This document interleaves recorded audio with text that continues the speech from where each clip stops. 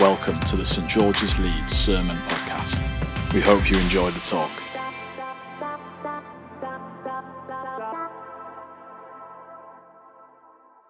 I have a friend who is a Manchester City supporter.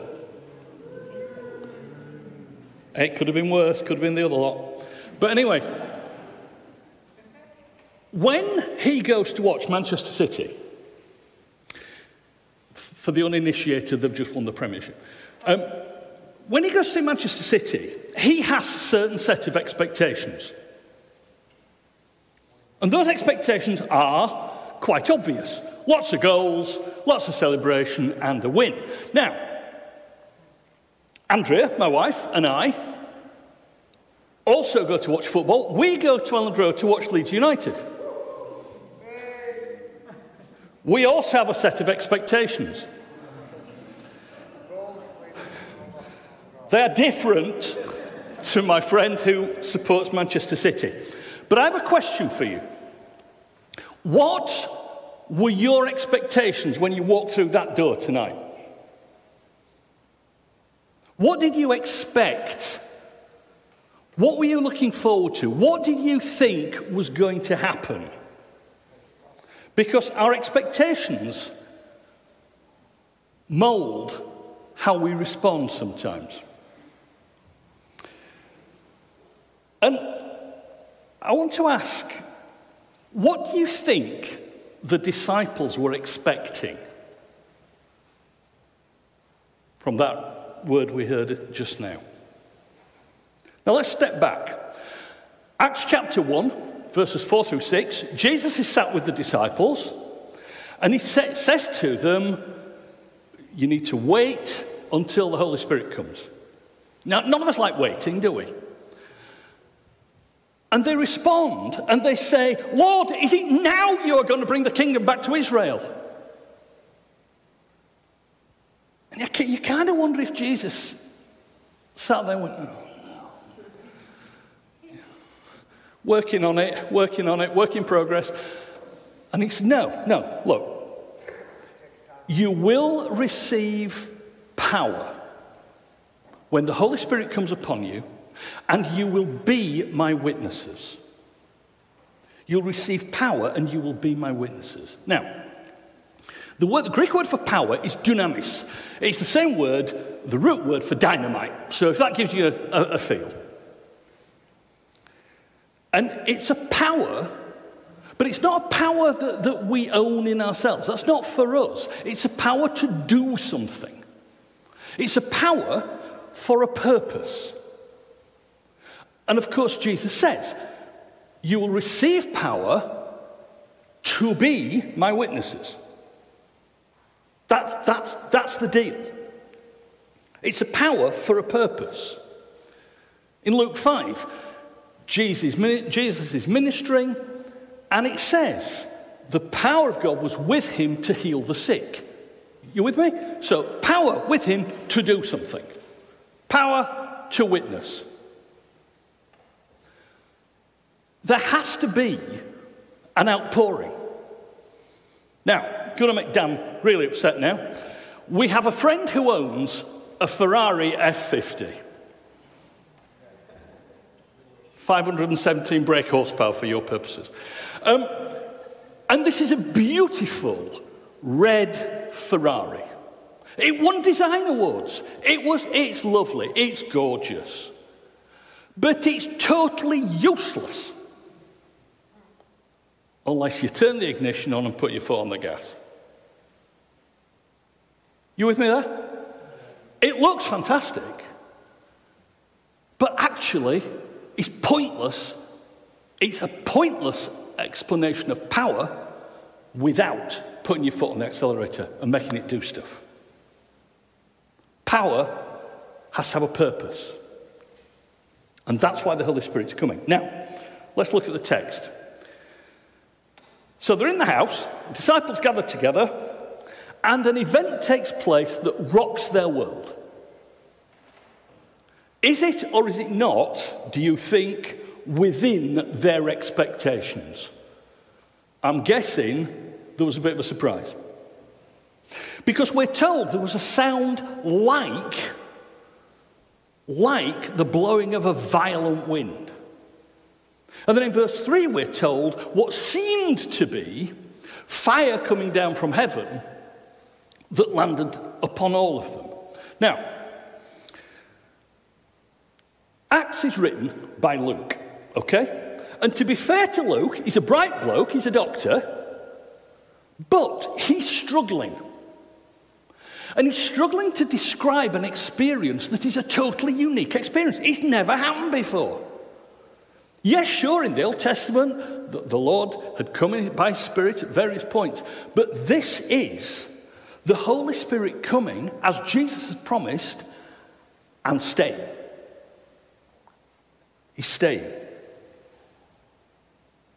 And we're told they were all filled with the Holy Spirit. They began to speak in other tongues as the Spirit enabled them. This is now a reality. They'd only dreamt of it before. Now this is a reality, and way more than they were expecting. Now we're told in Jerusalem there were God-fearing Jews from all over the known world. So this happens. This happens to the disciples. Boom. Doors blown off. You know, get away from this idea. You've seen it in some paintings, actually. I don't know if you've seen these paintings where they've like got little candles on their heads. It's not candles. It's total chaos, okay? Godly chaos. And the crowd gathers, and the word used there, the Greek word used, is like bewilderment. They're completely thrown up in the air. They're completely confused by what's happening. And so a crowd gathers. Now, bear in mind, the disciples are indoors. So whatever happened was big enough and awesome enough for the folks who were nipping into town for their morning, smoked salmon bagel to stop and say, well, what's going on here? Well, what was it? What it was that each of them heard in their own language, Greek word dialectos, it's where we get the word dialect from, individual dialects in the language in which they were born. Now, this is important because in terms of that number of people, they are hearing the gospel. They are hearing the wonders of God, we're told, in their own language. Now, in England, it's estimated that we have about 40 different dialects. Well, remember that list? And they're all hearing in their own language. Now, Luke's now struggling for superlatives, okay? So next we've got utterly amazed. Fair enough. And then, but these are Galileans. Right. First century Jerusalem was not known for being politically correct, all right? Just want to get that clear now. Galileans were the butt of jokes. Are you stupid? Are you a Galilean?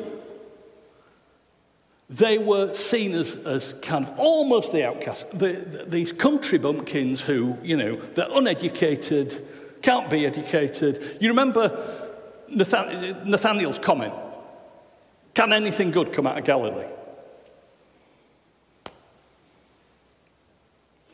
And now these people are hearing the word of God in their own language. We're told, very bravely read, by the way, in that list, that's 15 or 16 national groups, the known world. Now, if you add into that maybe the same number of dialects, 40 times 15, every one of them is hearing the word of God, the wonders of God, in their own language. Now, you do the maths. There's only 12 disciples. What is going on? This is something quite remarkable. Verse 12, Luke says, amazed and perplexed. He's run out of superlatives at this point. Amazed and perplexed, they said, what can this mean? This has so blown their expectations that they're stunned. It absolutely rocked their world.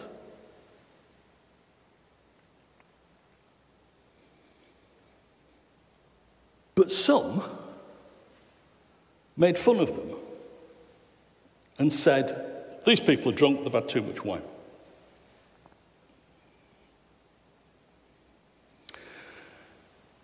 I just want to pause there for a second, because as we were praying earlier, and some friends of mine are praying this morning, we were conscious of the fact that, and we felt the Lord leading us to the fact that there are folk here who you yourselves get grief, get hassle for being Christians.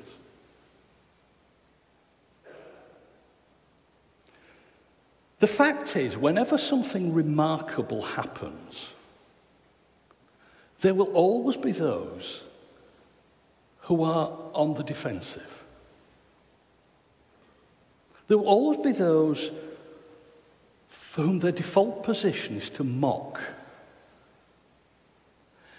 And if you're subject to that, I want to encourage you tonight to stick with Jesus. And you'll see why as we go through this. When we worship, we make an emotional response. And curiously, my Manchester City friend finds it bemusing that we worship in the way we do. And yet he's quite happy to go to see the football and scream and shout and wave his arms about. And they're a football team. They are not God. Well, they may have different views, but trust me, they are not. And yet they're quite happy for that.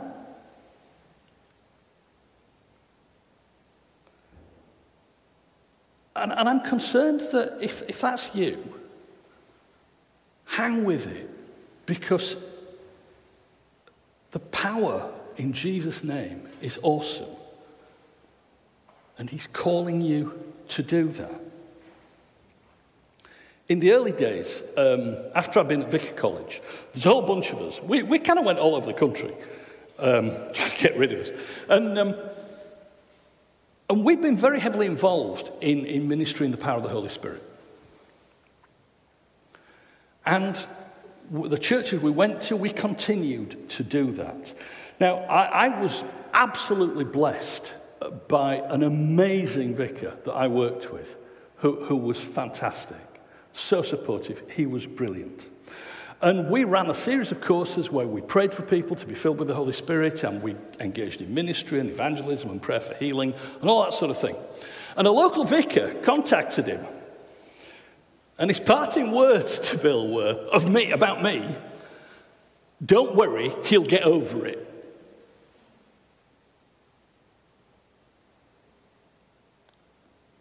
One of my friends had it slightly worse.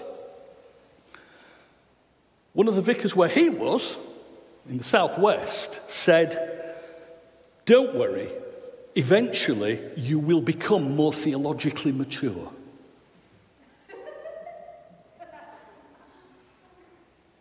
Now, I could be wrong, but a couple of theology degrees down the line, I'm not sure I ever got any more theologically mature. But more importantly, and I put this to you as a thought, at the point when you and I go and meet the Lord face to face, and he says to you, so what did you do with what I told you to do? Make disciples, all that stuff, pray for the sick. I suggest that the answer, well, Lord, I became a bit more theologically mature, he's probably not going to cut it. Could be wrong, but I don't think it will. Because we're called to minister. That's what God calls us to do, and we're called to minister in the power of the Holy Spirit. Okay, so if that's you, if you are afraid, if you are mocked, if you are under pressure as a Christian, hang in there. The Holy Spirit will empower you to walk through that. 40 years on, it made no difference to me. I'm still here. Three groups of people in this story. You've got the disciples. Now, basically, they don't need any convincing about the Holy Spirit at this point. Yeah? They've got it. They understand. This is a life-changing experience. The second group are those who are watching and are kind of asking questions. What can this mean? What's going on? Tell us more. And then you've got that third group, the mockers, if you like. So Peter and the disciples, Peter, the same Peter who 6 weeks earlier had denied Jesus, even knowing him, had denied him 3 times, stands up and proclaims the gospel. And he starts by dealing with the mockers. Right, it's 9 o'clock in the morning, we're not drunk. Now listen. And then you will notice he then uses scripture. And he uses this amazing prophecy from Joel. And he tells them, he makes it clear to them that what's happening is a fulfillment of that prophecy. I will pour out my spirit upon you. Your young women and young men will prophesy. That's you. Notice, young men and women. Your young men will have visions. Your old men will have dreams. The power of the Holy Spirit is beyond their wildest dreams. It's beyond their expectations. So again, what did you expect when you came here tonight? What do you expect God to do? Anything? So it ends. And Peter makes his speech, amazing speech. And quite understandably, they say, brothers, what do we have to do? How do we respond to this? And then there is this fabulous kind of gospel in 2 verses. Repent and be baptized, every one of you, in the name of Jesus Christ for the forgiveness of your sins. And you will receive the gift of the Holy Spirit. This promise is for you, for your children, and for all who are far off, for all whom the Lord our God will call.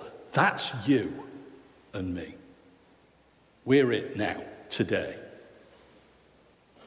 And it's a promise. And you not might receive the Holy Spirit, not could receive the Holy Spirit if you're clever enough, or if you're smart enough, or if you're well-behaved enough, or he doesn't say that. The requirement is to receive Jesus Christ as Lord and Savior. And you will, he says, receive the Holy Spirit. Well, it wasn't a bad day at the office. Verse 41, 3,000 were added to their number that day. 3,000. Now look around. That's about 20 times what we've got here. That's quite a good service, isn't it? And you know what? I don't think even Peter was expecting that. But our God is a God who exceeds our expectations. We don't receive the Holy Spirit because we're well qualified. We don't receive him because we're older. Some of the most amazing people I've worked with on prayer ministry teams have been 14, 15, 16 years old. And God works powerfully through them. We receive the Holy Spirit because we open our hearts and want to minister with him. That's all it is. Power for a purpose. I'm going to tell you about my mum. She's passed away now. But when she was 12, my grandparents had no Christian connections at all. Didn't go to church. Thought all church people were weird.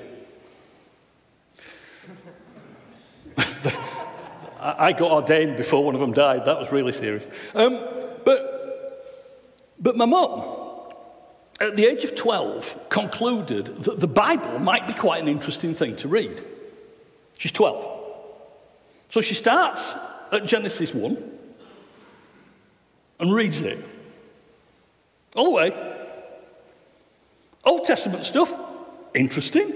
Okay. We get to Jesus and the Gospels, and halfway through, she gives her life to Jesus. On her own, in her bedroom, aged, by now, 13. She gets to Acts and reads this, we've read tonight, and thinks, that's all right. And prayed, and was filled with the Holy Spirit, and spoke in tongues, 1936. For those who think revival's something new, it really isn't. She wasn't educated, she wasn't old, she wasn't all those things.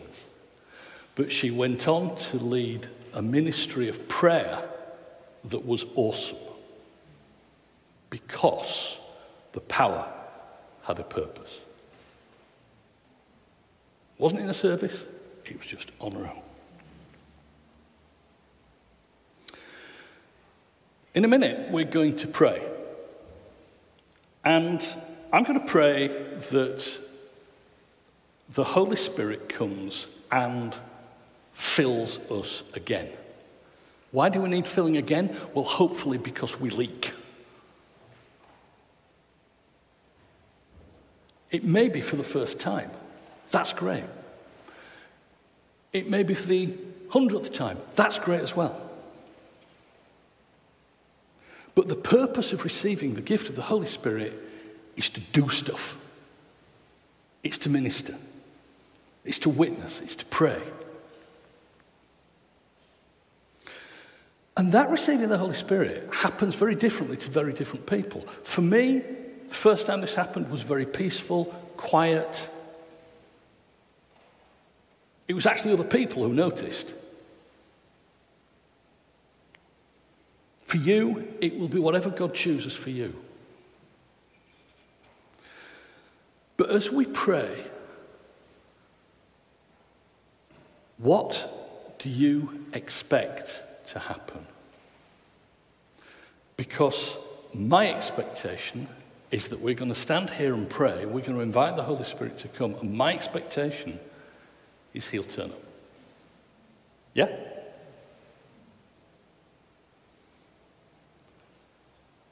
So, whatever you expect tonight, whatever you expected when you walked in,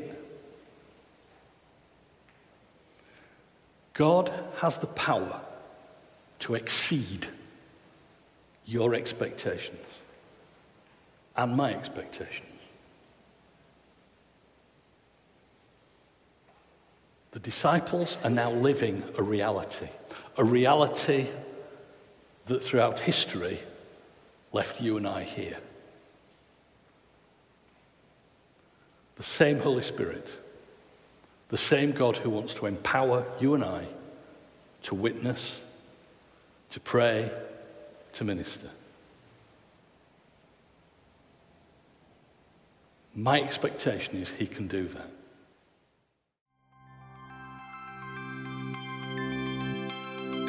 Thank you for listening to the St. George's Leeds Sermon Podcast. For more talks or information, visit stgs.org.uk.